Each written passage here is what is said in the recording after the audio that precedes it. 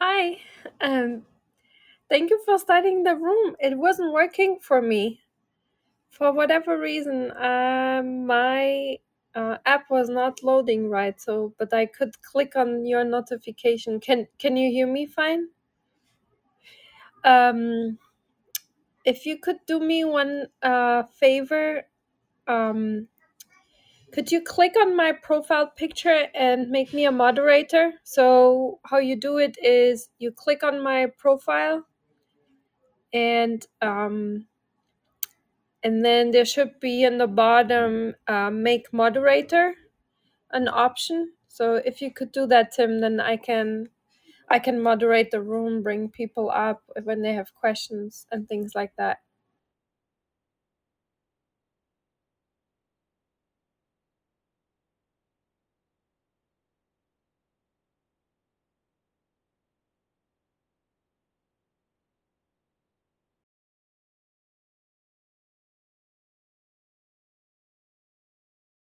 Can you hear me, Tim? Um, Tim, can you hear me? Serena, can you hear me? Can anyone hear me? I can hear you. Good. Yeah.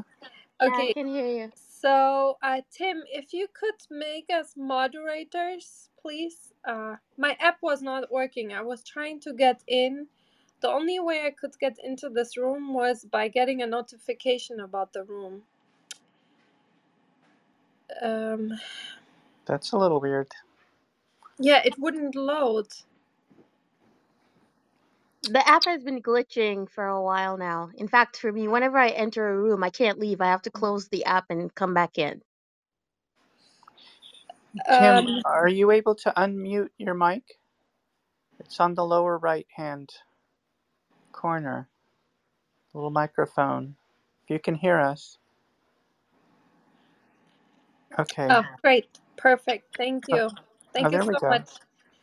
Okay, now I can make you moderators. Bring Victoria up. Victoria.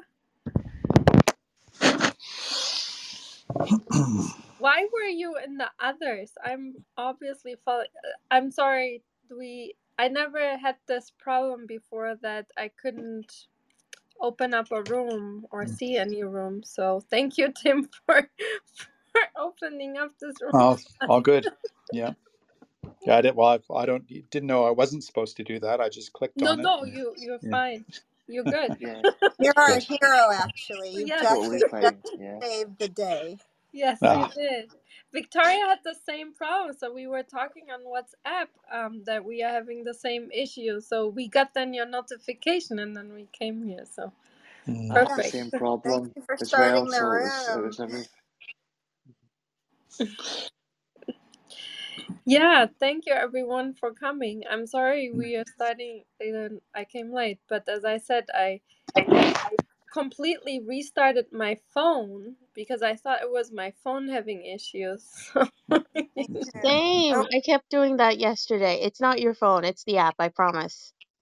Yeah, it's so weird. I can't even see the room in the hallway. It's not showing in the hallway. Is it just me? No, I can't see nope. anything in the hallway. So Same, that exactly the same. I did see it in the hallway. you did. Okay, I good. can. It says error. Well, I had error as well, but yeah. but some friends are here. That's nice. Yeah, it's a busy group. So, let so is me just. everyone's at NYU? Is that right? No. I'm at NYU. Serena is actually in the defense. She's working for the military. Okay. I'm All for right.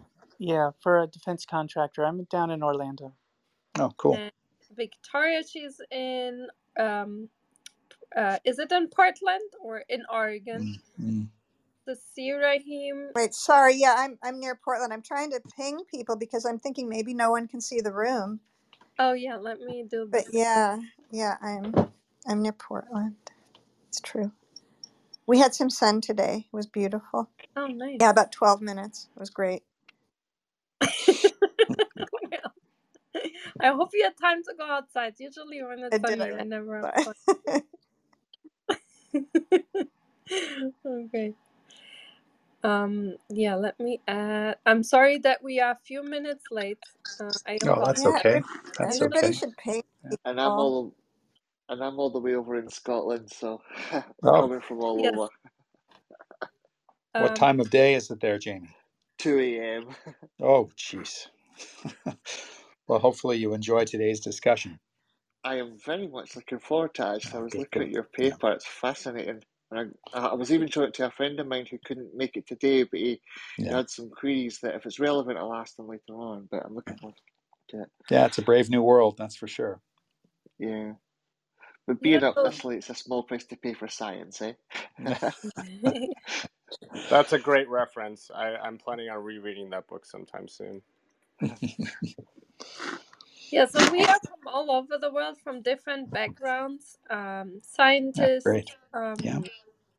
medical doctors. Dr. Shah, she's a medical doctor, if I'm not Mm-hmm. mistaken. Engineers, all different backgrounds. Fantastic. I work in arts education and science ed, Mm-hmm. all over the place. Everyone just interested in new concepts, kind of like an audio version of a TED talk or something, huh? Yeah, where you can interact basically Yeah, with it's the great. speaker. Yeah. So, yeah, that's the whole idea of this club, is like to bring Mm-hmm. science closer to everyday people. Yeah, that's fantastic. Yeah. Yeah, and kind of we had we meet almost every day, and the days we don't meet, we met earlier in the day, so kind of not at this time of the day, we kind of all missed it, and we were chatting how Yeah. bored we are and what should we do with our Well, evenings. well, so much better than watching Netflix or Stan or something, right? Exactly. Yeah, but I sometimes we meet by accident. We just can't help it. We find ourselves Cool. together in rooms. And really, we were talking about, do you remember we were talking about the non-coding DNA about 2 weeks ago? But I Yes, don't we were. remember why, but we were talking about it happily. And Oh, now, Oh, that's great. was that the uniquely human set? I believe. Yes, Mm-hmm. yeah. a Cool, researcher cool. here that looked at a unique human gene sequences. So yeah. Mm-hmm. Mm-hmm. Yeah, there's a group at Sinai. Eric Nestler's team has Oh been yeah. looking at some of these long non-coding RNAs in humans in the context of depression and impulsivity and all kinds of other neuropsychiatric disorders. Yeah, it's a great group. I should Mm-hmm. invite him. I didn't invite him. Great. Let me start by introducing you, and Sure. then we'll go Yeah. from there. So, welcome everyone to the Science Society.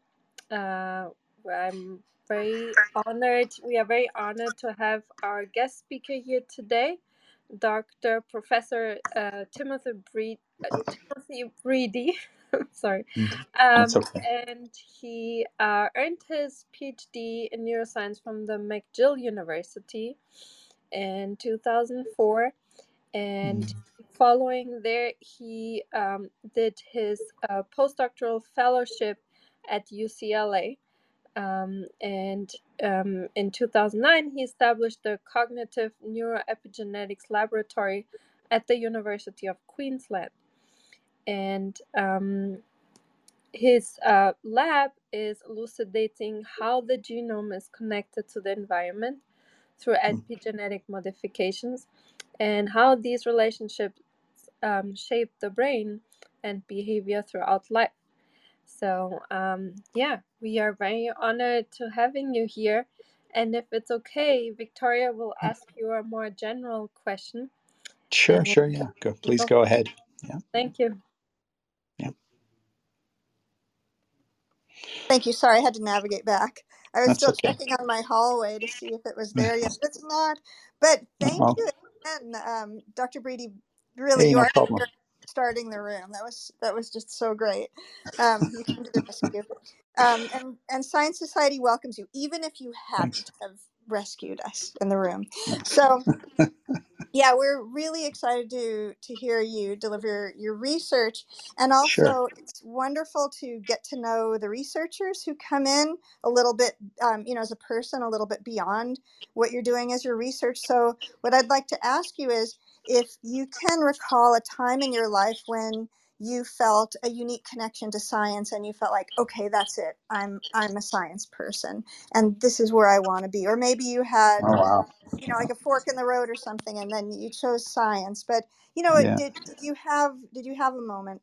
And then also, You if you know. could lead Yeah. us up to where you are Mm, today with your research. So thank you. sure. Yeah, you're welcome. Yeah, that's a great question, actually. So, when I started in university, I always wanted to be a fighter pilot, and so I was going down the path of engineering and aerospace engineering, and I couldn't handle the math. So then I started bouncing around in uni, and I ended up in some psychology programs, and then I took a couple years off and studied French, and I moved to France and lived there for a year as part of an exchange program. And I think there was a moment when I was in France when I realized that I wanted to get back into research, because prior to going, I had volunteered in some labs as an undergrad. And it just struck me that that was where I wanted to be. So I finally got serious and went back to the undergraduate university. It was in Dalhousie University in Halifax, Nova Scotia, and volunteered in the lab again that I had done some courses in for free for a summer. I just took unemployment insurance and didn't have a job, so I volunteered in the lab, and it cemented my interest in neuroscience. And then ever since then, it's just been progressive, right? So I started off in behavioral neuroscience, and then moved to McGill, and then it was introduced to epigenetics, and then moved to UCLA and was introduced to heavier molecular biology, and all of that culminated into creating this research program that I pursue here at the University of Queensland. So hopefully that answers your question. So Yeah, that's I was supposed to be a fighter pilot, and I ended up a neuroscientist. great. And the other thing I hear is that you followed the Yeah, path that you felt drawn to follow, and absolutely. it really. I always think if, people talk about if you could do anything, if money was no Mm. issue.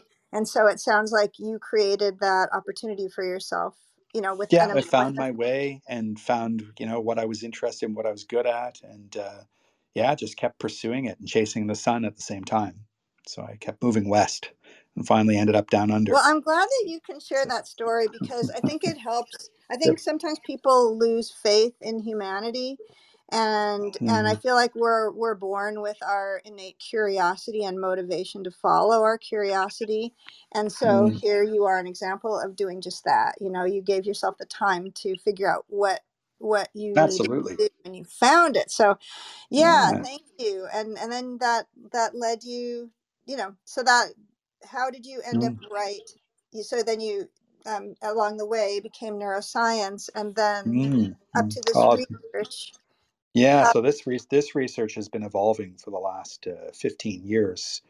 Um, and it all comes from interactions with people, to be quite honest. So as every step along the way, I've met someone new who interested or introduced me, sorry, to novel concepts in science. So the most influential person that I've come across in my career, there were two people. One, a person by the name of James McGaw at UC Irvine, who introduced me to the world of learning and memory, and then the person by the name of Professor John Maddock, when I came to Australia, he introduced me to this world of non-coding RNA. So if anyone's in the crowd is familiar with non-coding RNA and RNA biology in general, they'll know of John because he's been spearheading this movement for the better part of 20 years.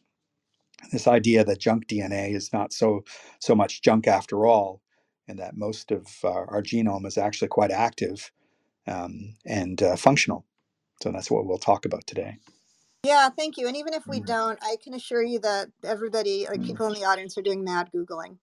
you know, Oh, good, good, good, or good. taking Yeah, notes. he's But great. yeah, it is rather pompous to assume that something is useless just because we don't know what its use is. That's exactly his position on it. Exactly. right? So, and the reason that people hadn't or assumed it was non-functional is because we didn't have the technology at the time to interrogate the deepest parts of the genome, and now we have the tools available to us. So there's a lot more to come in the coming years for sure. Yeah, it's just, stay humble and stay curious. Yes, for And sure. yeah, so at that, you are Okay. welcome to launch into your discussion. Sure. And then Yeah. some either you can choose your format. Sometimes we have the guest speaker really is comfortable just delivering their talk and Yeah. coming to a close and then having a Q&A, or sometimes people like to have a Q&A to push them along. So whichever way you would like to have this room flow, it's yours. Okay. Well, I thought maybe what I would do is just introduce you guys to my excitement, why I'm so pumped up about RNA and RNA biology. And then I'll progress through and tell you a little bit about the research. But you guys feel free to interrupt and ask questions at any time, okay? Yes, and I will interrupt just for So, one moment. When you see people mm, flashing their mics like this, oh, yes. Yeah. we are applauding. Oh, okay. So you Oh, know, that's awesome. Okay. if you see it, Yeah, I can only we're- see, just see a few people in front of me on the screen. But yeah, because I'm on my phone, I didn't know how to set this up on my I computer. think So, we're all on our phone. It's not really a computer-friendly app, so we do a lot of okay. scrolling. Okay. So, all right, Okay. well, please, Cool. yeah, it's all yours. All right, I'll take it away. So, you may or may not know this, but about 15 years ago, the human genome was sequenced for the first time. Okay, maybe a little bit longer than that. And then what happened was there were a bunch of consortium around the world, one called the ENCODE in the United States, and then the Phantom Project in Japan, which basically started just producing massive amounts of sequencing data, right? Looking at all different species and different cell types and et cetera, et cetera. And they started to publish these data, right? So around 2012, I guess, was when the ENCODE really started coming online. So you would see the massive dumps of papers into Science and Nature all at the same time, characterizing different aspects of the genome and RNA and DNA and what's happening inside different cell types. So I'm just trying to give you a little bit of a historical context. So what they discovered was that there's really, exquisite patterns of gene expression in different cell types, which I guess wouldn't be surprising. But then they also discovered all kinds of different layers of regulatory control of how genes are expressed, again, in different cell types. But then perhaps the biggest surprise, okay, that came out of the ENCODE project was that only 2% of the entire genome codes for proteins. So all the things that make us who we are, muscle, bone, neurons, all that stuff. Only 2%. Can you believe that? Right?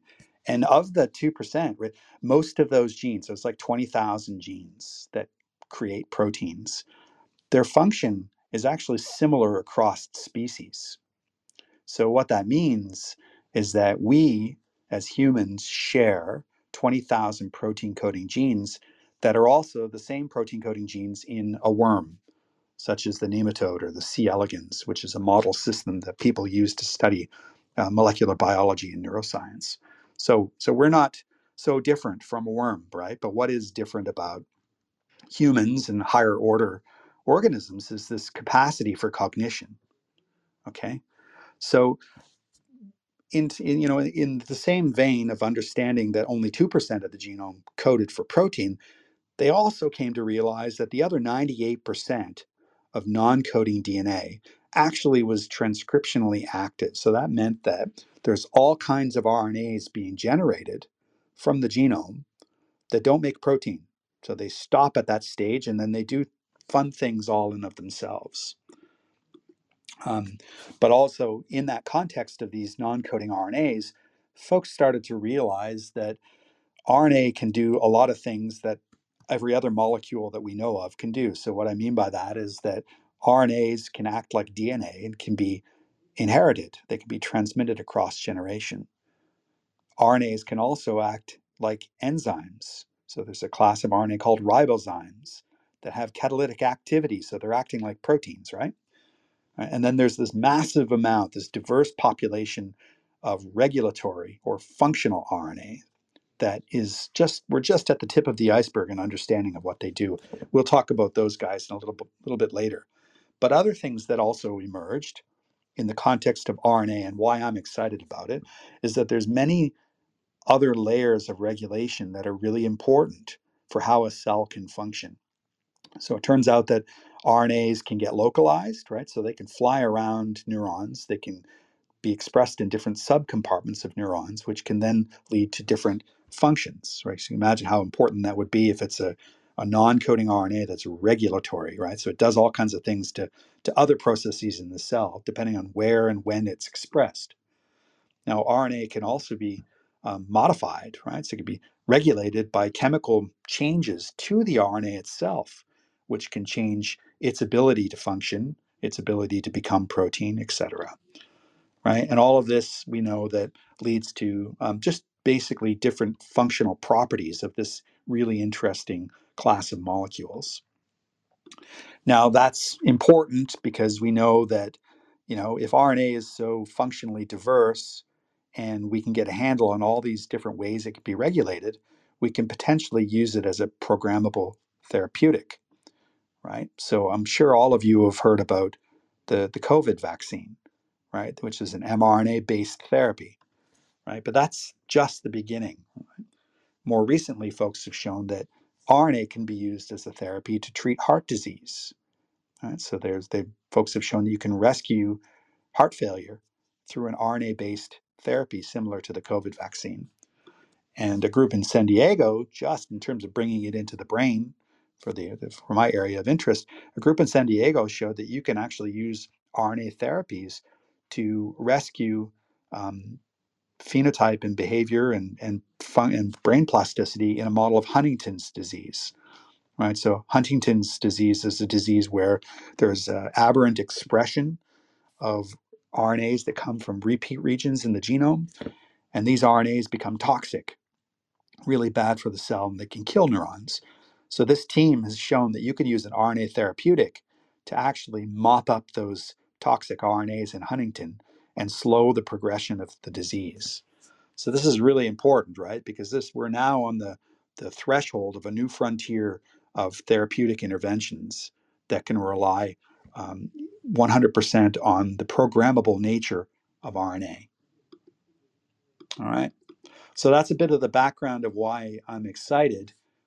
So tonight, I'll just tell you a little bit about our work on functionally characterizing some of these previously undetected non-coding RNAs in the brain. So we're very interested in functionalization of RNA and how it can regulate brain plasticity. But up until recently, we haven't been able to detect any of these interesting RNA species because the technology hasn't been available. So if you're not familiar with sequencing, basically it's a massive high throughput approach to be able to detect the expression of all RNAs in the entire population at the same time. Now it's really cool because it's high throughput and you can see a lot of things, but it's really low resolution. So luckily, a group here in Australia invented a new technology, which they called RNA capture-seq. And it allows us to amplify the sensitivity of sequencing from 30 times magnification to over 300 times magnification.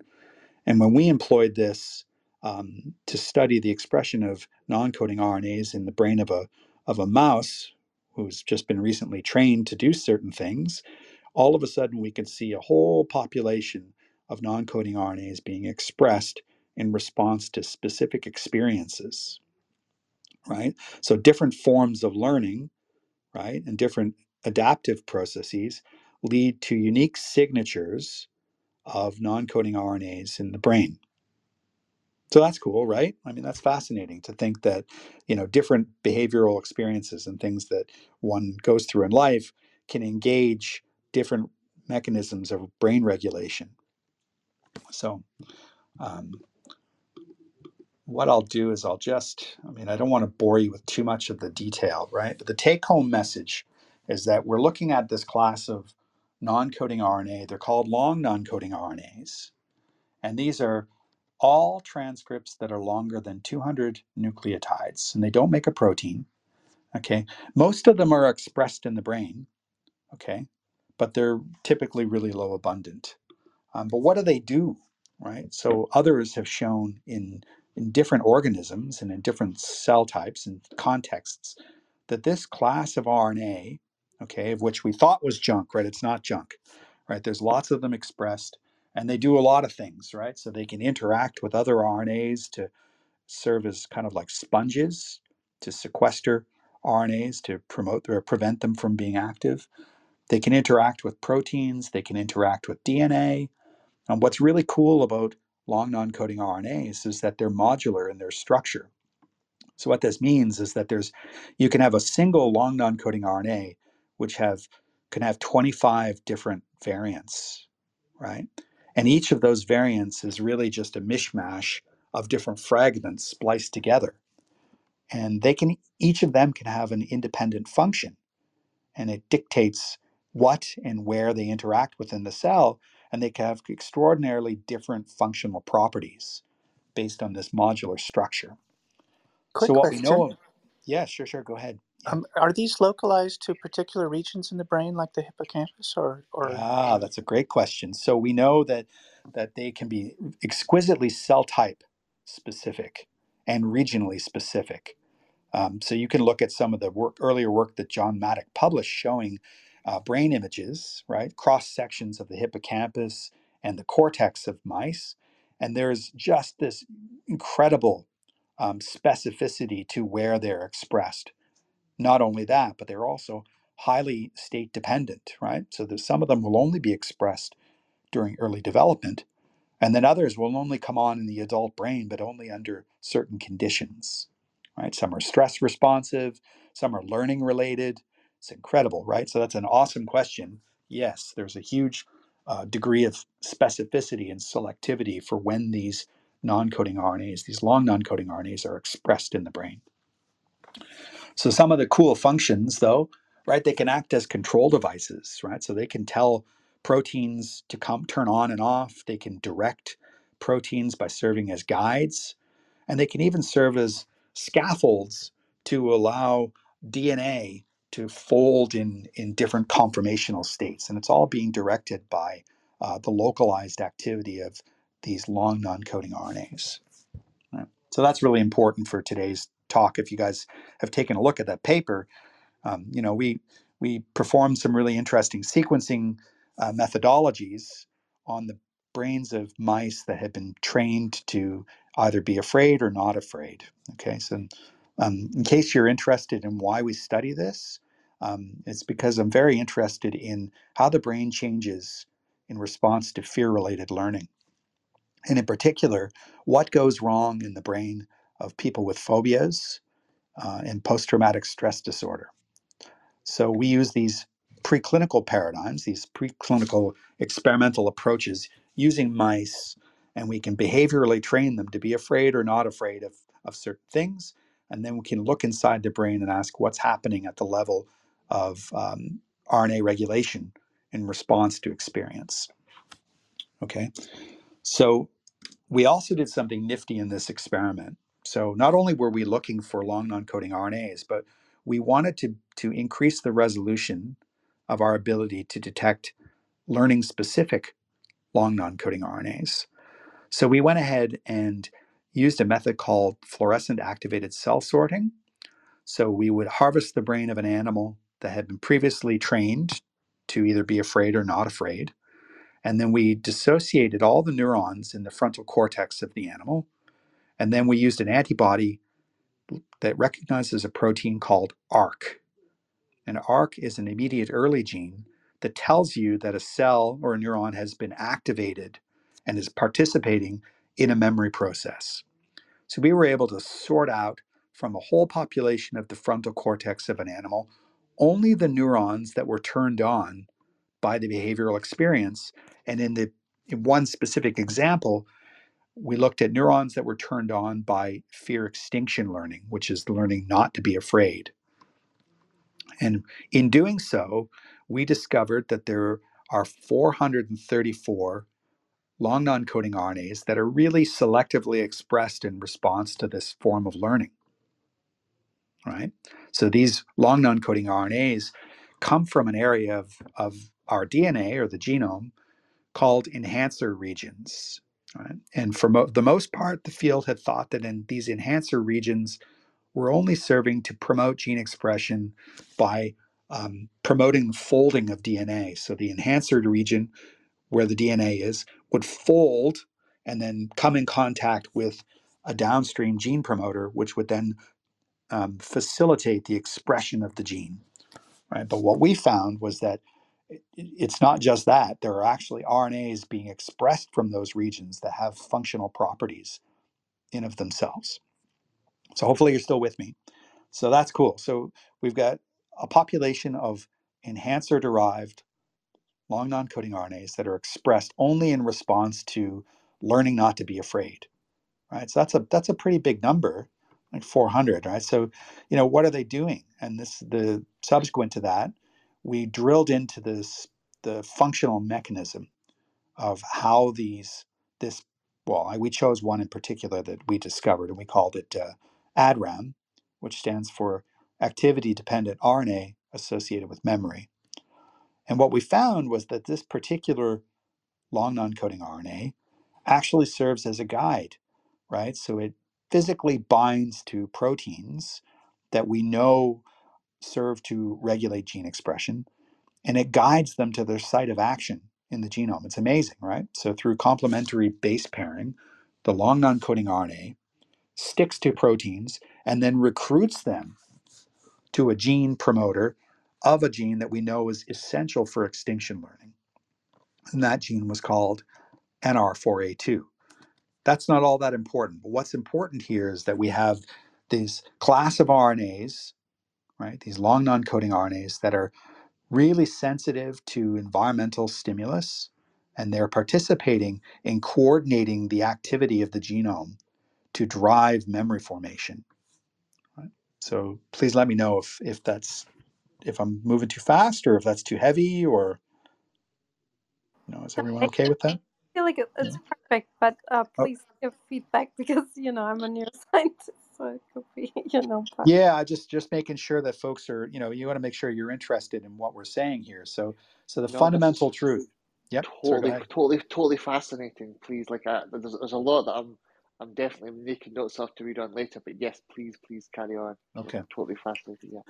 All right. So we found this link RNA we called ADRAM. Okay, it was expressed from a region of the genome that there was transcriptional activity, but no function had ever been ascribed to this region of the genome. And this gene in particular, we found that it basically serves as a tuner, right? So it's telling another gene, you need to be turned on now because you're essential for this form of learning.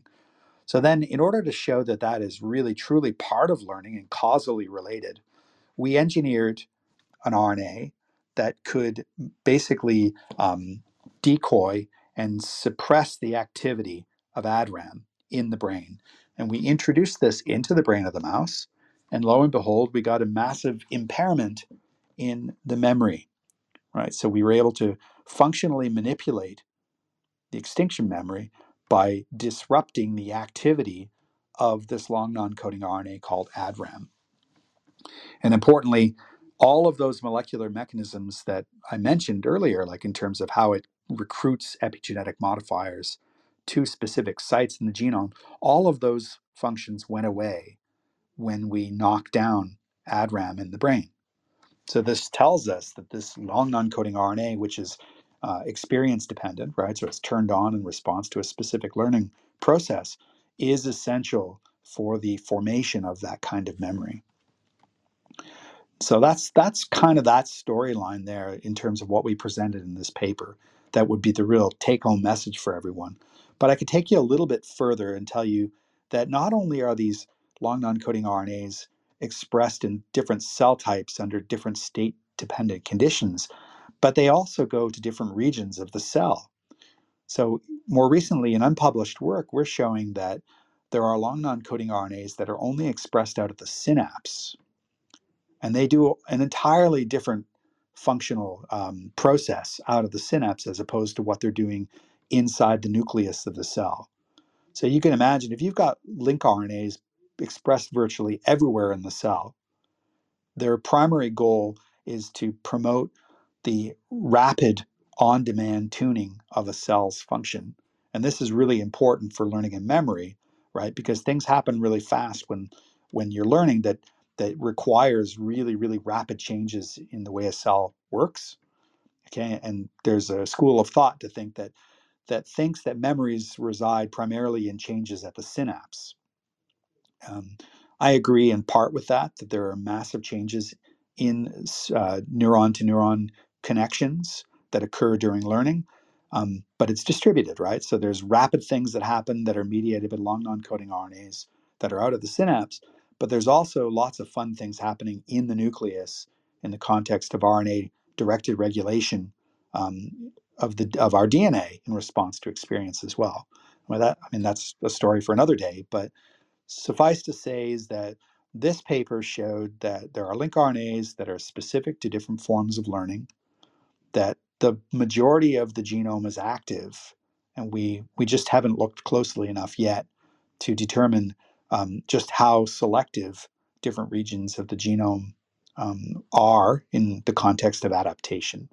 But my guess is that we're going to start finding very, very cell selective lincRNAs and cell region selective lincRNAs that are critical for all forms of learning and memory, not just for this one that I talked about, which is fear extinction, right? There's going to be lincRNAs associated with addiction, lincRNAs associated with impulsive behavior and habitual learning, all kinds of things. So any way that you can think of the way the brain can adapt, there's going to be a lincRNA discovered that's going to be critical for that process.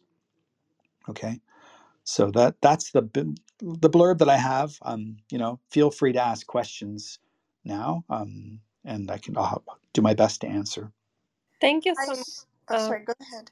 Yeah, I already had so many messages, and if you see in the chat where people say this is such an amazing talk, you were explaining it so well. So Thank you. thank Thanks. you for that. And one question that a colleague has in the wrote in the chat because he cannot talk. He's asking, how did you choose NR4A2 and not one of the others? Was it because you saw already some upregulation, or was it some previous work that that led you to this? Well, we chose NR4A2 as our focal point because of the history of that immediate early gene, which has been really well characterized in different forms of learning and memory.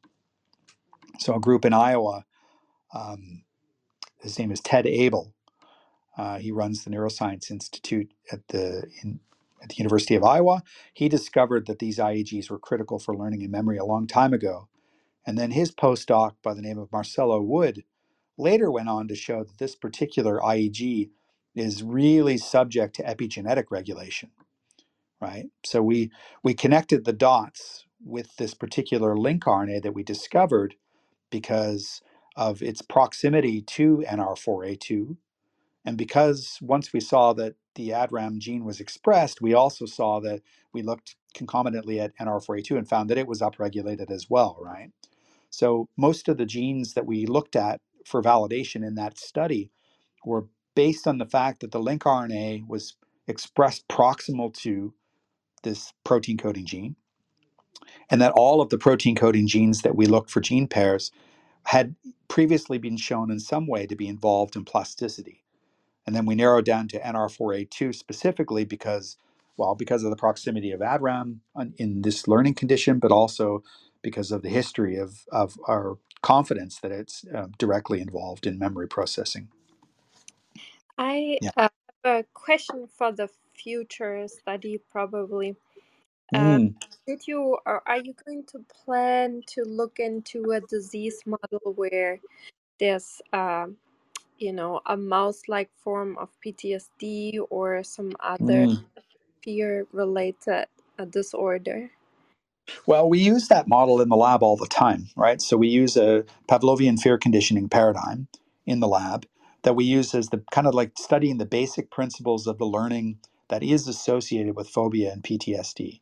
So I don't think it's necessary, at least in my hands, to develop a model that's specific to PTSD, because I think we're capturing the fundamental elements of the learning that's related to it.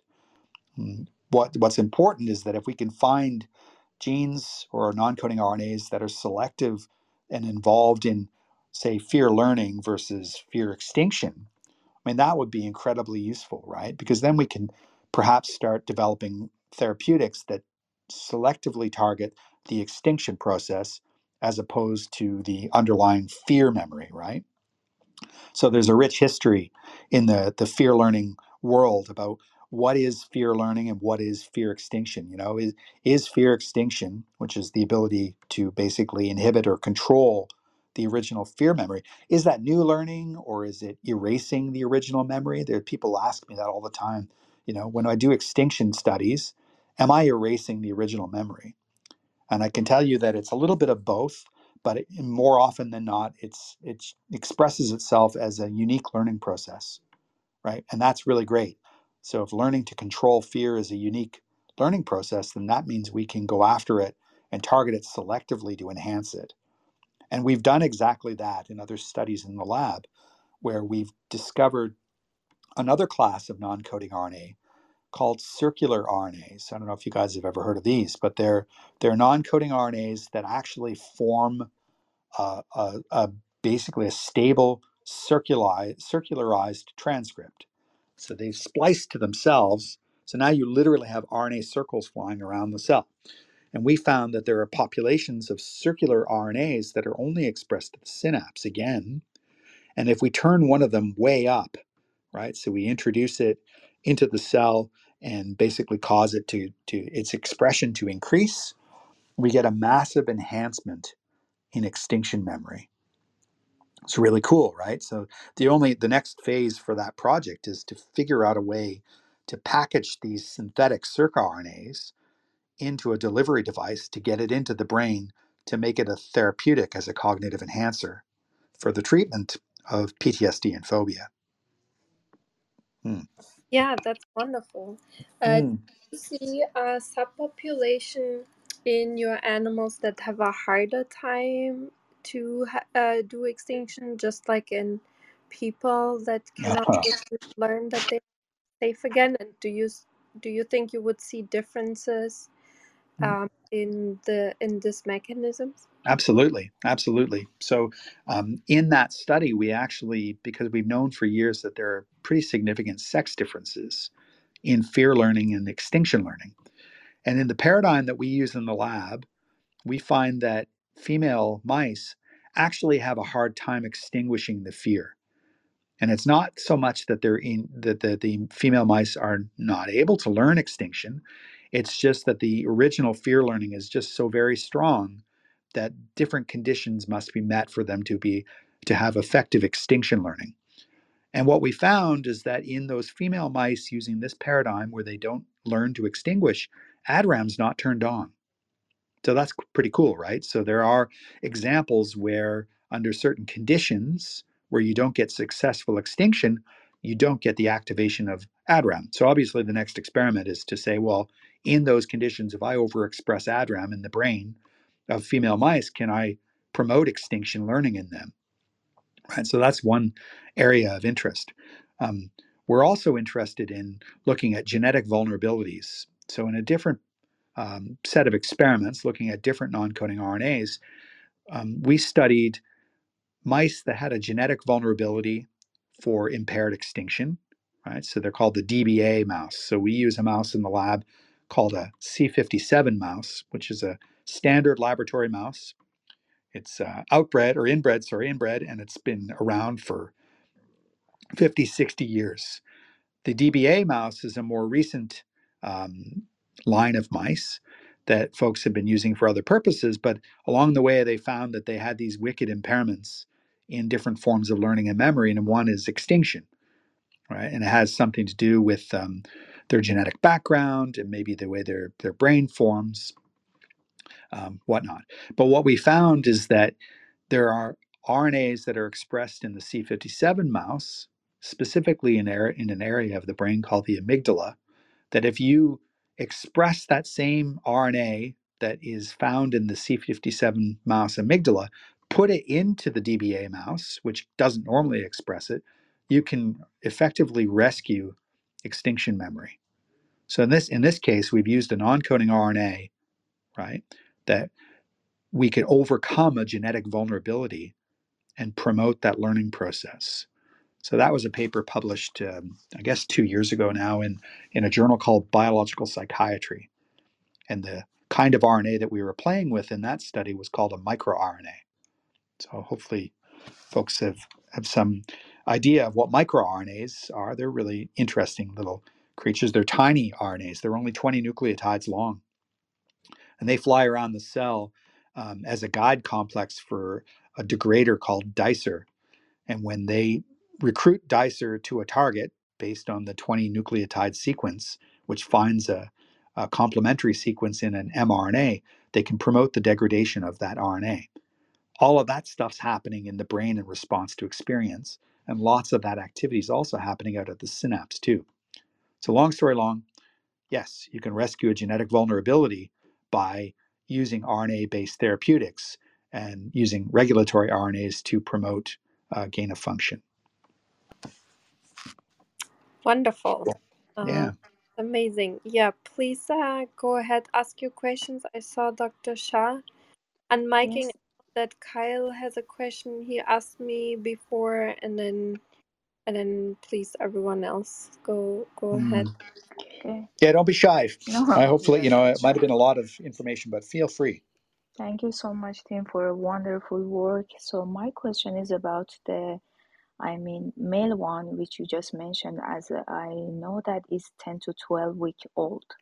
But for Yep. the female, you had a pregnant female, and what No, was the age? So that was not. no, Okay. no pregnant Because the females. No, protocol that you just referred, that it just mentioned about the pregnant female, that's why I was just wondering. So if it's not, what was the old?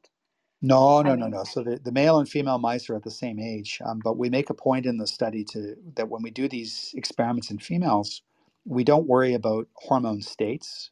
There's lots of people in the field that focus selectively on estrogen-mediated effects because they are known to have effects on the genome. But we use randomly cycling females as a representative of the population. So we definitely, when you see pregnant females, that's usually because we're doing experiments where we have to isolate the embryos to do cell culture experiments. I see. But Yeah. for sure, there was no ADRAM expressing There was in ADRAM female. was, yeah, well, it was expressed, but it wasn't activated in response to extinction training using the paradigm that we used. But that's okay. It doesn't mean that if we didn't use a more focused extinction protocol, right? So it's an interesting observation because the protocol we use in the lab these days, it has a historical reference in terms of when I was establishing the paradigm, working as a postdoc at UCLA. We were very interested in rapid behavioral exposure therapy. So we used a protocol that they call MAST training. So it's really where you bombard the subject with multiple cues rapidly in time to desensitize them to the prediction of what's going to happen, if it's going to be bad or good. But other forms of learning called spaced training can actually lead to more robust learning in the long run. So my guess is that if we took the female mice and put them into an extinction protocol that was spaced and not masked, that you would get both effective extinction learning and you would probably get an induction of ADRAM in response to that learning in the female mice. Yeah, but considering that 14.3.3 is still interacting with the ADRAM, so it might happen. Yeah. Yeah, exactly. Well, it may be functional and maybe it's not quantitative, I guess is what you're saying. Yes, So you don't have to exactly. have abundance shifts, but you might say, well, we didn't actually do that. That's a very good question. We haven't gone down that road yet to see whether or not the 1433 ADRAM interaction persists and is still doing its thing. I mean, at the end of the day, yeah, that is a limitation of the study, and it's worth pursuing in the future for sure. Yeah, it seems because it's a key regulatory and it's just a hypothesis. It might Yeah. happen. I mean, 1433 is really cool. Like others had not recognized just how important this class of chaperone proteins are in the cell. I mean, for them to be trafficking back and forth from the cytoplasm into the nucleus and sequestering different epigenetic modifiers away from the genome is quite phenomenal. I mean, it's been shown in stress, but it hadn't been shown in the context of learning. And it would be really cool to show that process is actually happening both in the male and female animal. You're welcome.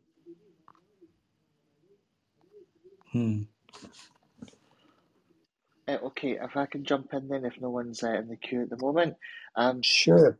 Okay, I've got a couple of like sort of dumber questions, so please correct me if I'm misunderstanding anything here, right? Okay. That when you mentioned about the extinction, the fear extinction learning, right? Yeah. That from what you described, that's like someone learning to not be afraid, right? Like a person could like and their real life could, I don't know, like try and skydive or meditate or any number of actual Mm-hmm. behavioral things people can do to overcome like a fear or a phobia or anything like that, right? Yes. Um, Yes. so that's the thing you're talking about. Now, when that happens, like in the real world, doing that, I mean, obviously it's all the real world, you get what I'm saying. Mm-hmm. Is that producing the ADRAM?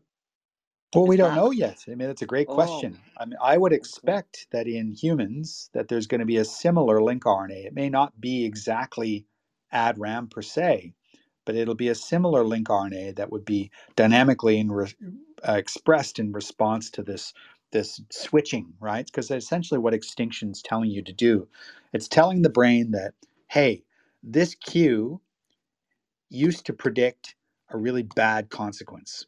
And now, when the cue comes in a neutral world or a neutral environment, it no longer predicts that. So your brain has to switch. And it's that activation of different brain regions that leads to the cognitive flexibility of switching one's behavior from a relevant context to a different context. Right. So then Yeah. if I was scared of a spider when I was a baby, but then I'm Yes. older and then I stand and I see a spider in the bath, and if I keep Yes. seeing that, I'm then less afraid because it's a Yes. neutral environment, and neural plasticity means that my brain can adapt and change, right? Yes. To the Exactly. new situation, Exactly. rather than always being afraid because I learned it a long time ago. And then the Yes. ADRAM thing is the interference of that and the plasticity. I'm getting a bit lost in Yeah, the and but I think it might be really context specific, right? So the ADRAM induction might only occur under different specific contexts that are not the same as the original fear context, right? I mean, you don't want when a person learns not to be afraid of something anymore, they don't want to erase the fear forever. They just want to tune the response so that it's relevant and important to the context in which the person is at that moment in time. So spider, you need to be afraid of the spider if you come across it in the garden. You don't want to get bitten, right? mhm. Do you see what I'm saying? Like, but you don't.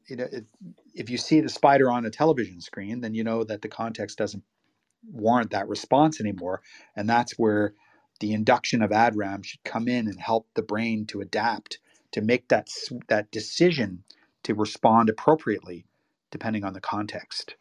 That is fascinating. And one last Mm, thing before I give the floor up to somebody else, sure. is that does this mean then that like theoretically, with something like this is such a crucial underpinning of how we learn and grow and all sorts of things?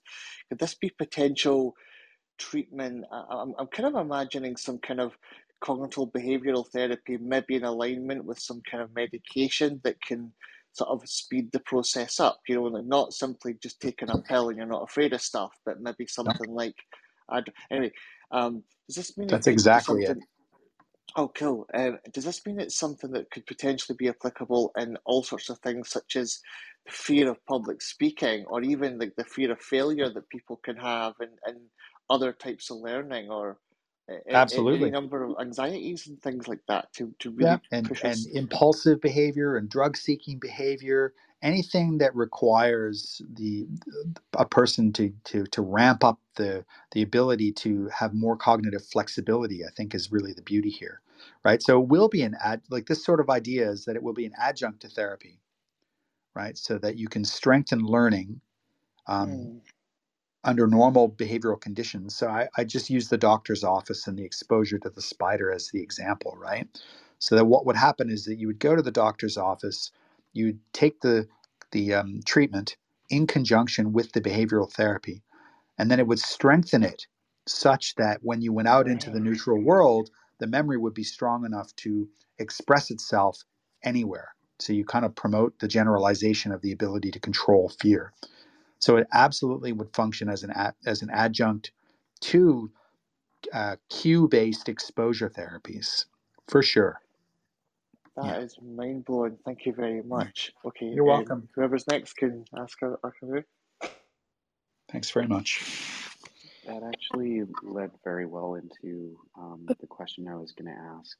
I've been reading a lot of this paper, Inhibitory Mechanisms in the Processing of Negations, a Yeah. neural reuse hypothesis. So that's basically what I was looking at. It's almost actually a form of ascetic practice Mhm. in a sense. And so I was wondering if you could just go in a little bit more detail as to perhaps how that works. Mm. Basically, building inhibitory control and also Yeah. the use of negation. Okay. Well, I mean, the inhibitory control is, I mean, at the network level, it's really quite interesting, right? So you have in the prefrontal cortex, there are two subregions which are really cool. So there's one called the prelimbic region, which is more dorsal on the top end of the brain and the frontal cortex. And then right below it is an area called the ventral medial prefrontal cortex, or the infralimbic region of the prefrontal cortex. Why that's important structurally is because the top one, PL, we call it, prelimbic, has excitatory connections to the emotional center of the brain called the amygdala, whereas the infralimbic prefrontal cortex, which is really just below it, it actually has inhibitory connections. So that's cool, right? So now you have one brain region which receives all kinds of connectivity from the hippocampus and different other cortical regions, where one is like the go signal and the other one's the stop signal. So when we're looking at all of these changes that occur in response to extinction learning, what we're really looking at is the activity in that area that promotes the stop signal, the infralimbic region. I mean, does that kind of answer your question a little bit? Is that there's an integration between inhibitory pathways and excitatory pathways in the brain, of which when we were looking at this in the mouse's brain, we are focusing specifically on that area that drives inhibitory control over the emotional center. And then what we found is that there are genes that promote that signal, right? And ADRAM is one of them by way of its regulation of NR4A2. So the permissive signal of telling the emotional center to slow down comes from this infralimbic region of the prefrontal cortex, of which we were studying the selective activity in response to extinction training. Right? So Yeah, there's that was yeah. So go ahead. sorry, that was amazing. So there's a lot of talk about meditation right Mm-hmm. now, and Yeah. um, so there's attention and arousal states that are Yes. also Yeah. used in a form of meditation. So that is kind of what that reminded me of, and you explained that so very well. So Yeah. this is really good knowledge for anyone that's willing to listen. So thank you so much for sharing. Yeah. You're welcome, for sure. Thanks. That's a great question. Thank you. I have another. a couple questions from the audience that wrote in the chat that I wanted to ask because they apparently they don't want to come up and Well, that's okay. Yeah, that's okay. I can't see the chat function there, but go ahead. You. yeah, it's fine. I'll do that. So they're asking about male and female differences, and Mm, are there maybe also differences in how the male versus female display behaviors? absolutely. Yeah. Yep. Great question. Yes. So there's definitely different. I guess we'll call it. What's the word I'm looking for? Well, it's an approach that, or what's the word? It's tip of the tongue. I can't remember the word right now. But yes, so males and females do behave differently under stressful conditions, at least when I'm talking about mice here right now, okay? So some animals, mostly males, will exhibit a freezing like behavior, which is a measure of, we use freezing as a measure of memory strength. But other animals will actively dart and avoid, right? So they'll run and they'll try to escape, right? And females tend to use that strategy more often than males. So yes, I mean it's possible that when we're doing these experiments that we really have to expand the repertoire of the behavioral responses in the specific context, right? So females are much more efficient learners and they use better strategies to cope as opposed to the males, at least in mice. I think it's also true for humans. I think there's a lot of similarities with our furry little friends there. Although the prospect of being an industrialized organism is kind of just has me Mm. reflecting on that old show Pinky and the Brain. I'm just thinking, like, Mm. do you ever have any bad like juju? How I don't know how else to phrase it, but like any reservations about experimenting in this way on these organisms? And if it's too personal, I don't mind Uh, you passing. But that's always what you comes to know, mind. no, it's a great question. And yes, my entire career I've always wrestled with this idea of is this ethically correct what we're doing? But I've come to the conclusion that there is no other way to understand the inner workings of the brain unless we use a model system like this. We can't do this by simulations in a computer, and we can't use simpler organisms like worms or flies or something like that. So sadly, this is the lowest organism we can go to that shares the similar structural features and behavioral repertoires that humans do. So it is hard to reconcile from an ethical perspective, but I've accepted that we need to do this in order to better understand ourselves. Yeah, because Mm, I've done little experiments with like praying mantis. We had this lab. There was mm, all these praying mantis like hatched out of it. They were all fighting each other, decapitating themselves. And somebody exactly. forgot to turn on the humidifier, and they all kind of dried up by the morning, and everybody was sad in the lab and so on. And it was like a kind of a sad little moment that we all reflected on. And Yeah. we were much more careful since then. But just Yep. thinking about the implications sometimes with these organisms, I also find, or at least a previous researcher who came here Yep. discussed using insects. Um, I guess the next question is like, what is the next organism after the mouse? If you have that roadmap kind of In ahead. terms of which way one could go to not use the No, no. mouse. What was the next more complex organism in this hierarchy? Oh, I guess in this oh, flow of. oh. People use non-human primates, right? So, As the next intermediate before oh, humans. okay, because like Elon and I guess maybe some folks in Russia and stuff use pigs. So pigs are also very intelligent, very Pigs, complex. yeah, pigs are really good for studying like cardiac function and stress hormones and stuff like that. And yeah, I guess they did use them for controlling brain devices, right? But the next stage, of course, and sadly, would be non-human primates. Oh, okay. Thank you. Yeah, but I've it always goes in the found it. opposite. Sorry to interrupt, but it goes in the opposite direction. There are now movements towards driving organic typic cultures, so you can use these things called brain organoids, which can recapitulate different developmental processes in the brain. So it's not good for studying learning and memory, of course, in the adult brain. But if you want to study processes related to early brain development, there are now three-dimensional organoids that can be derived from stem cells that start to confer properties of function in the brain. And there's like, different cortices being developed and different subcortical structures. It's pretty cool. But again, it serves a purpose, but doesn't necessarily capture what we're trying to do with understanding complex behavior. Yeah, we recently had a discussion of a report on the brain organoids, but fascinating stuff. I wanted to step back a little bit on the significance of your work. You've uncovered, over 400 of these long non-coding RNAs.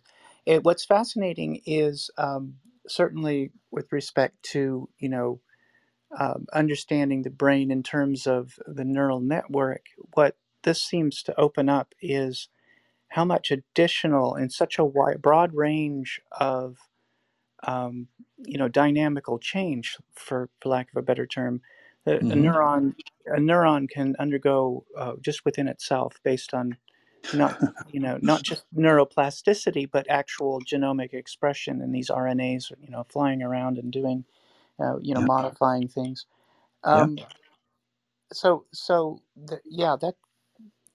That's well, it's incredible, but and I really appreciate your perspective of how many other areas of application in psychiatry and mental health that this could impact. Did you have a chance, and I'm sure they must be, but in terms of astrocytes and other types of cells in the brain? Yeah, we haven't gone down that road yet. We started with just being able to increase our resolution for looking at select neuronal populations that were turned on by an experience. But absolutely, the breadth of the different diverse cell types in the brain and how they're interacting and controlling brain function is going to be a huge area of focus in the next little while. I don't know if you guys have heard of RNA transfer, but there's an emerging idea that RNA cargo can be transferred between cells, and one of the biggest players to do that are astrocytes. So they can transmit information in the form of RNA from astrocyte to neuron, which then changes the way the neuron responds. Right. So there's definitely some area to grow there, but the broader implications of understanding the dark genome or the non-coding genome is that there's been a lot of studies looking for genetic evidence of vulnerability for disease, right? So they're looking for polymorphisms in the genome. They call them GWAS studies, genome-wide association studies. And what to date, folks have kind of come to the conclusion that maybe there had been a big failure because they can't predict a person's vulnerability to disease, at least a complex disease like a psychiatric disorder, based on mutational profiles derived from samples taken from the blood. Just doesn't work that way, right? Part of what we're doing is saying, hold on, maybe there is a connection, but you need to look in the non-coding genome and look at where those mutations are occurring and what is the functional relevance of those mutations in those RNAs that are being expressed from those regions, right? Because typically GWAS studies were like, oh, look, there's a mutation. It's 2 megabases away from this protein coding gene, but because it's close enough, it must be associated with that gene. Do you see what I'm saying? So non-coding, to understand the non-coding world, is going to help us understand all of that effort that has been driven towards understanding genetic prediction of disease. But then the plot's going to get even thicker because we're also starting to come to realize that, you know what? Every neuron in the brain is actually a pretty selfish entity. And all it wants to do as a cell is survive and integrate into networks to promote its survival, right? So the more often it's connected to an engram or a memory process, the more likely it is going to survive in the long term. So the neurons, we're starting to investigate this quite heavily, is that they're suckers for adaptation. So they'll change. They change their propensity for responsiveness across their own lifetime. So they're not fully part of the collective. They are part of the collective, but on an individual level, a neuron is constantly adapting and updating its functional responses to the environment around it. And part of that, we think, involves changes in the genetic code. So somatic mutation, right? So there's changes in the DNA code that correspond with lifelong experience that could be different from one individual neuron to another. Imagine that. That's crazy, right? Yeah, that is crazy. That kind of reminds me of whenever I have the flu or even COVID, I always feel kind of like a conscious difference. And so, Yeah. like, I'm asking, I guess, the question, to what extent do viruses mess with this sort of regulatory framework? And in the memory function, does the memory function in any way correlate with immune activity? Because I guess I've been taught or learned along the years that neurons tend to bring with them an armada of the immune system, and wherever they go, they tend to bring accelerated regeneration and other things like that. So I do like the picture of them being their own organism, but maybe you have some intuition about how these microRNA or other structures play into this orchestration with the immune system. So there's definitely crosstalk, but what's even more fascinating is that neurons, by their nature, are postmitotic. They don't differentiate, right? So they're terminal. They've co-opted a lot of the immune regulatory machinery to serve their own benefit. So there are enzymes that are involved in RNA and DNA mutation that's critical for causing diversity in the immune response. Okay, so there's these enzymes called ADARs. And these ADARs actually have been co-opted by neurons to promote updating in neurons as well and adaptation in neurons. So the immune system is, in all effect, a memory system, right? And the immune system is definitely not only cross-talking with the central nervous system, but that the central nervous system has hijacked that machinery to use for its own purposes. So that's a great question. There is a lot of work in that space now on the crosstalk between how the immune system functions and how the central nervous system adapts in conjunction with it. Yeah, awesome. Thank you. Yeah, we've been looking at double-stranded RNA and other metabolic byproducts as these kind of Okay. indicators of activity. So, Yeah. Yeah. very Yeah. Look up ADAR1, ApoBec, all of those. They're functionally active in the central nervous system. We went on to show that ADAR1, for example, this is crazy. So it's an immune system activator, right?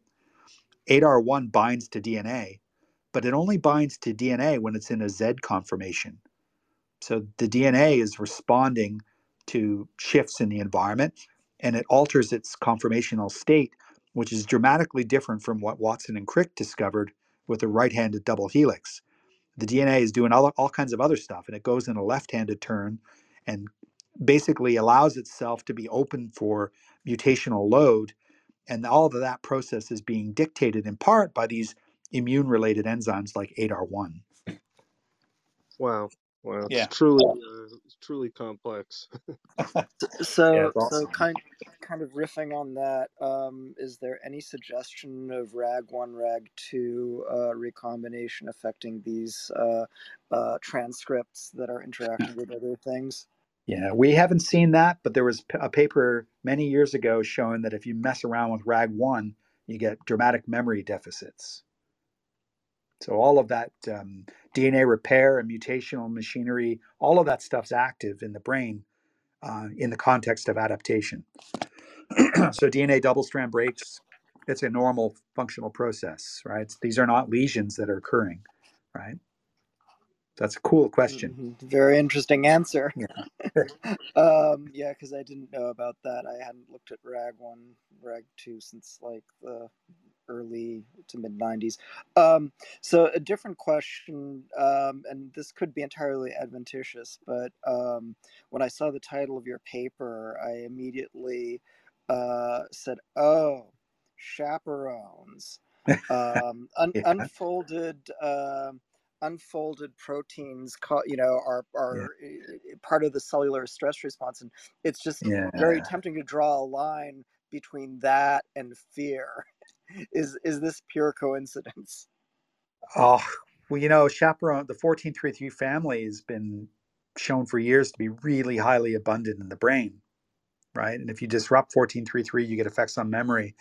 The chaperone protein story is going to continually evolve. And I would draw your attention to another paper by Ted Abel's group recently, which had looked at that protein, what is it called? The unfolding protein response, UPR, or whatever it is, in learning and memory.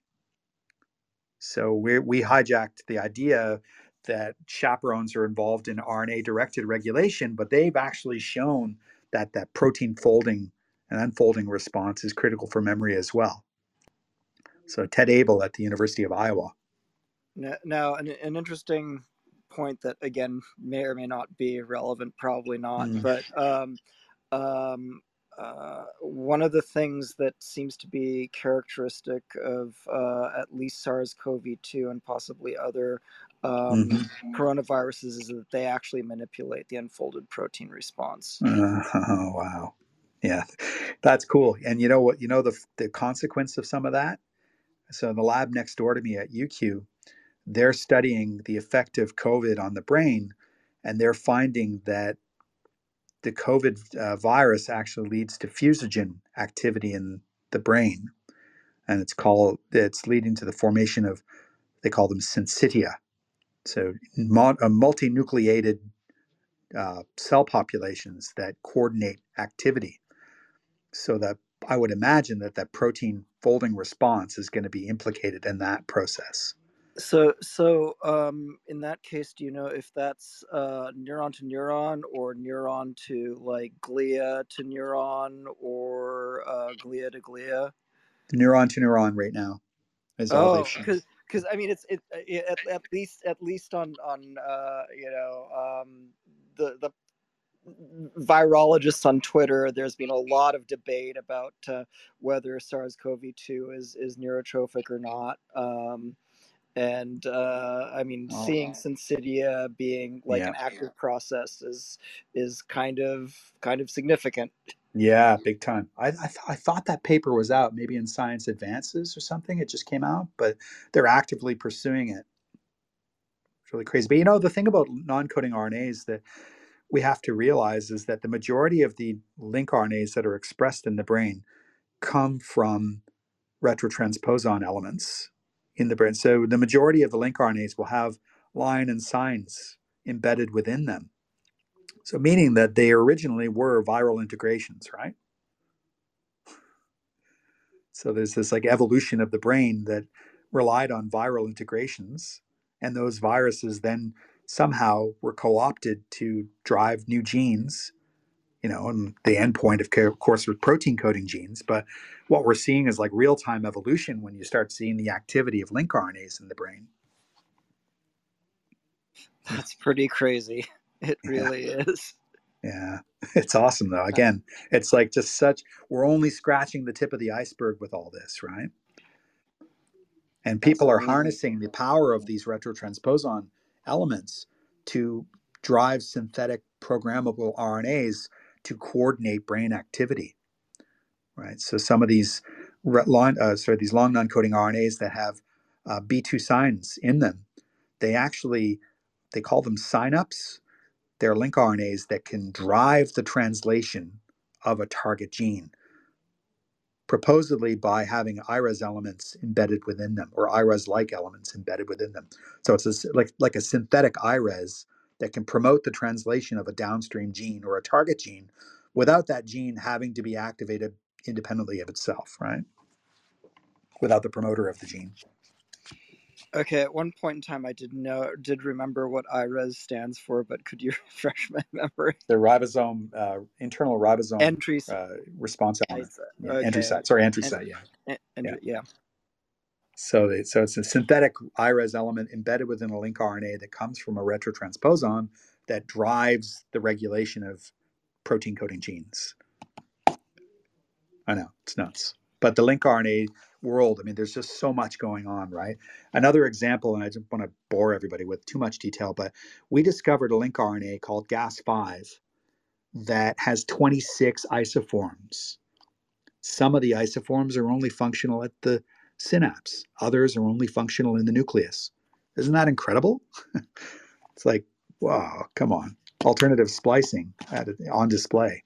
I was about to ask if that was what was happening. That's crazy. It is crazy. Yeah, and then the one that we found that's out at the synapse, it actually drives the trafficking and coordination of RNA granules. So you've probably heard of these membraneless condensates, right? Phase separated condensates that are happening in different compartments of the cell. So we think that these link RNAs are actually involved in the trafficking of those RNPs or ribonucleoprotein complexes. So, real quick question. So, like, Sure.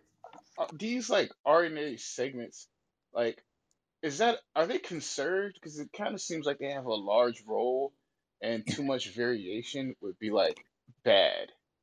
Yeah, You know no, what I'm saying? they're not typically not as conserved as one would expect, and that's been the argument against them for so long. Is that like, hey, wait a second, they're not conserved, but you know what is conserved is their structure. So they're not undergoing selection for sequence, but they are for their structure state, and their structure state gets dictated by their alternative splicing pattern, right? So it's crazy. So the complexity there in terms of how they can generate a similar function across species is not dependent on its underlying conserved sequence. So, final question for me. So, like, if you wanted to maybe like create like a some type of like computing program to like search for the potential of such sequences, would you be looking for sequences that have the potential to form like secondary structures? Yes, 100%. You nailed it. Absolutely. If you could find a way to predict the structure state based on the alternative splicing pattern, then you'll nail the ability to predict function. Absolutely. This is crazy. Good. Hi, it's Jamie again. Can I just share one a thought and observation I had as you were describing everything here? That Sure. was how fascinating would it be if you could have a chance to have a look at I've heard of some human beings who like can't feel fear, like they're not Oh, able to, oh wow. and Yeah, yeah. and and have a look and see is what you're working on, would it to see this mechanism either overridden by too much ADRAM or does it not work at all? Or I'm sure you could probably find some fascinating stuff in that, eh? Well, yeah. At that level, yeah. I mean, I don't know how we would get in to be able to see whether or not there's selective gene expression happening in the brain, but we get at least look for regional activity, saying that there's a population of people who have superior autobiographical memory. They're called SAMs, and they just remember everything, right? So it's kind of the opposite of, you're talking about a person who doesn't feel fear, but what about the person who just can't forget? They just remember everything, right? That's I I think I what would be heard of fascinating that. to understand. Yeah. I don't know if it was a fallacious story, but there was like a Russian, he's a chess player and something like that, and he could remember everything. He had to Mm. kind of learn to forget. Like Yeah. I wish I could Yeah. remember He the had to story learn to properly. forget. Yeah, Yeah. it was something strange like that, like because it was actually a problem for him. Yeah, Yeah.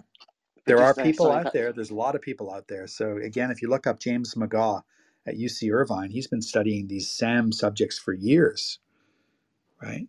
And they have this incredible ability to remember specific details from specific dates in history and time in their own lives. Incredible, right? If we could be given something to make our brains go into like a hyperdrive memory like that, I can't Yeah. imagine what that would do for learning from then on, right? Because so many Yeah. times we Good. spend our times relearning things over and over again. Yeah. And it's probably already in there, but the issue is not being able to retrieve the memory, right? So that's the This is problem, is that the brake on the system is too strong. Every time we experience something, we don't forget it. We just can't retrieve it unless the appropriate cue is presented to us. But if we could understand how to relieve that brake, oh yeah, big time. is that what these shepherd proteins are? Like when I don't know if I was understanding them properly because it looked like Could there's a be. balance going on with the ADRAM, like helping you learn to Yeah. you forget. But there's something else that's countering that, right? To Yeah, kind of say, absolutely. do a little bit of a job, but not too much, not too Yeah, much. yeah, that's right. That's right. We discovered a microRNA many years ago that was only activated at the time of retrieval. So, and it promoted the updating of memory. So it would temporarily repress processes related to one memory to allow new learning to proceed, right? So my guess is that that's the beauty of non-coding RNAs, is that they're so rapid and fast acting, they can function on the order of milliseconds. They don't need the long industrious process of generating a new gene, a transcript, manufacturing a protein, causing the protein to change. They can happen and be functionally relevant on the like kind of like enzymatic reactions, really, really quick. And that's what you need for memory processes, right? And so I think a lot of non-coding RNAs are going to be functioning on that time scale really, really quickly. What's that time scale like, relatively speaking? Nanoseconds, or because Mil- like I've done milli- some no, milliseconds is what we've been told, but I have not actually measured the kinetics of the link RNA interaction, say with ADRAM and 1433. So we don't know that yet. Oh, okay, yeah, because it would be amazing to see this kind of symphony live or in real time or close to Oh some yeah. sort of time-dependent Yep. signal, which would be really interesting to see kind of this orchestration or how it occurs. Yep. Because right now I think you're looking at like steady state systems, or at least that's the kind of modeling that I'm familiar with, steady Yeah. state equilibrium solutions. Well, it's not steady state; it's inducible, right? So we're looking at induced states, right, relative to a constitutively active state. But yeah, I mean, how we would be able to do that in real time to look at the kinetics of the interaction, we probably have to go in vitro and use like fluorescent tagging of the RNA, and then tag the protein and look for interactions, kinetic interactions. But I don't know how. To be honest, that's beyond my pay grade. Can I Yeah. just have one last thing to do with what I was mentioning before? And I promise I'll be really quick here. Just the conversation was going that way. But when you mentioned that there was potentially mRNA things that were inhibiting like recall and things like that, that there's a lot more going on with the learning and Yeah. retrieving process. I heard once it described that memories are almost like looking for real estate in the brain with the neurons, trying to a memory tries to take over as many neurons as it can, and it can overwrite other memories and things like this. Does this mean then that not only would that be a thing that's Mm. happening, but also that there could be a lot of mRNA things happening under the surface to almost like tip the Mm. scales to say this memory can Absolutely. get in, but this memory can't for some reasons that we don't know? Absolutely. If you think about like the distributed nature of memory, right? So there's an idea that there's multiple engrams of the same memory in order to kind of like competitive traces to protect a memory from being degraded. Well, how would that be established? And well, like I referred to earlier, it might be through this idea that you're getting RNA cargo being transmitted between neurons to establish an expansion of a neural network that was originally, maybe a cluster of 500 or 1,000 neurons becomes 10,000 neurons perpetually over Wow. time because of the spreading of the information. Well, thank you very much for indulging me there. Oh, Thanks it's very okay. much. All good. All good. Thanks very much for the great questions. I know it's getting late. I wanted to ask you one question, like my own question. Sure. Yeah.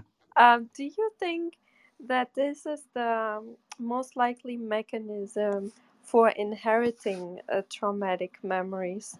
Um, you know, epigenetic mechanisms like methylation are stripped away during Mm, development, yeah. but the non-coding DNA doesn't. So, Mm, and it self-replicates and so on. So do mm, you think, and is that something you would like to look into? So we aren't pursuing that question directly. We have collaborators in Melbourne that have been studying small RNA mediated transmission across generations, right? So you can get behavioral phenotypes that occur as the function of paternal experience, right? So paternal exercise or paternal stress shows itself up in the F2 generation, and they think it's mediated by small RNAs.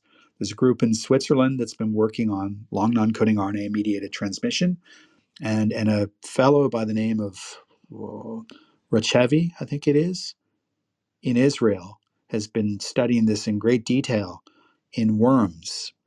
And extraordinarily, they found small non-coding RNAs that are expressed in the brain of the worm, in neurons, that somehow get transmitted across the germline. So a signal from the brain gets perpetuated. That's just mind-blowing when you think about it. So non-coding RNA, I think, is going to be a major feature of non-genomic modes of inheritance. I'm waiting for him to tweet the GIF that goes along with that. You know who I'm talking about, eh? He's definitely a presence on Twitter.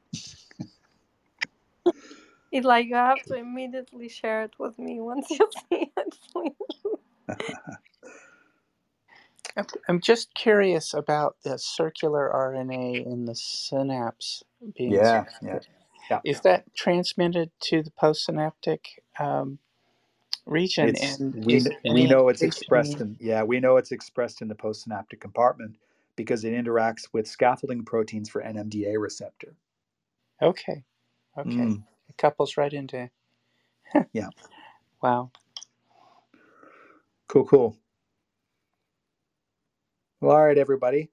Thank you very much. That was a very cool discussion, and I Yeah. really appreciate the invitation. And that's great.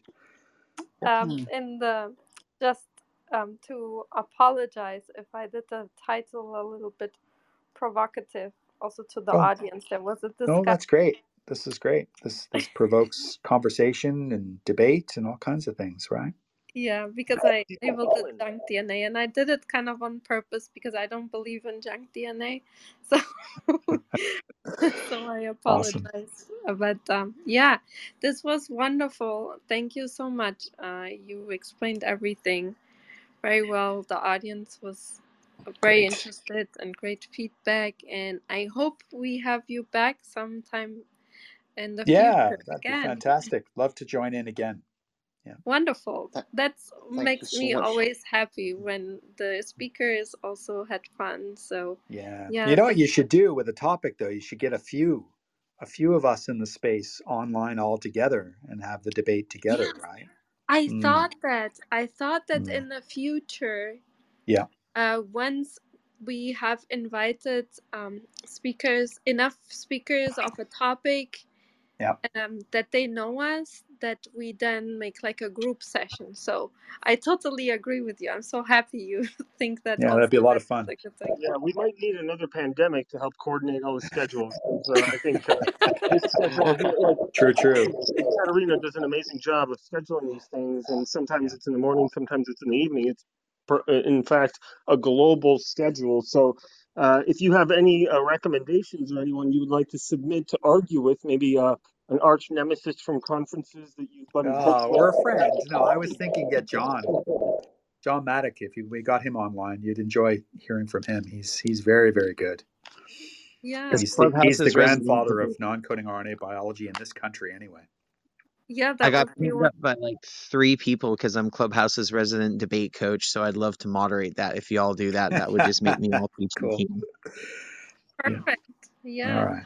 We had Jenny Graves here from Australia. I don't know. I think she would maybe be more, more a defender of actually the junk DNA term. But anyway, but she was wonderful. She gave about the micro chromosomes. Okay. Yeah. She gave a talk about that. Anyways, thank you so much. We really appreciate the time you spent with us and answering all of our questions. It was wonderful. No worries. Thanks, guys. See you later. Thank you. Thank you so much. This was Thank you so much. incredible. Thanks. Absolutely incredible. To leave a room is on the top. There's leave quietly, a little button. I'll make announcements for the next room. So if you don't want to be around. Thanks, everyone. Thank you. Thank you, Doctor. Yeah. Bye. And thank you everyone for coming, asking these great questions, for having this amazing chat room discussions in parallel. It was a wonderful room. So thank you everyone for being here and participating. And if you like events like this, follow the Science Society Club. We will have tomorrow at noon in New York City, so EST, Dr. Bechlivanidis. He's at the UCL in London, and he will talk about human vision and how it reconstructs time. So it's more systems neurobiology room, and I think it will be really interesting.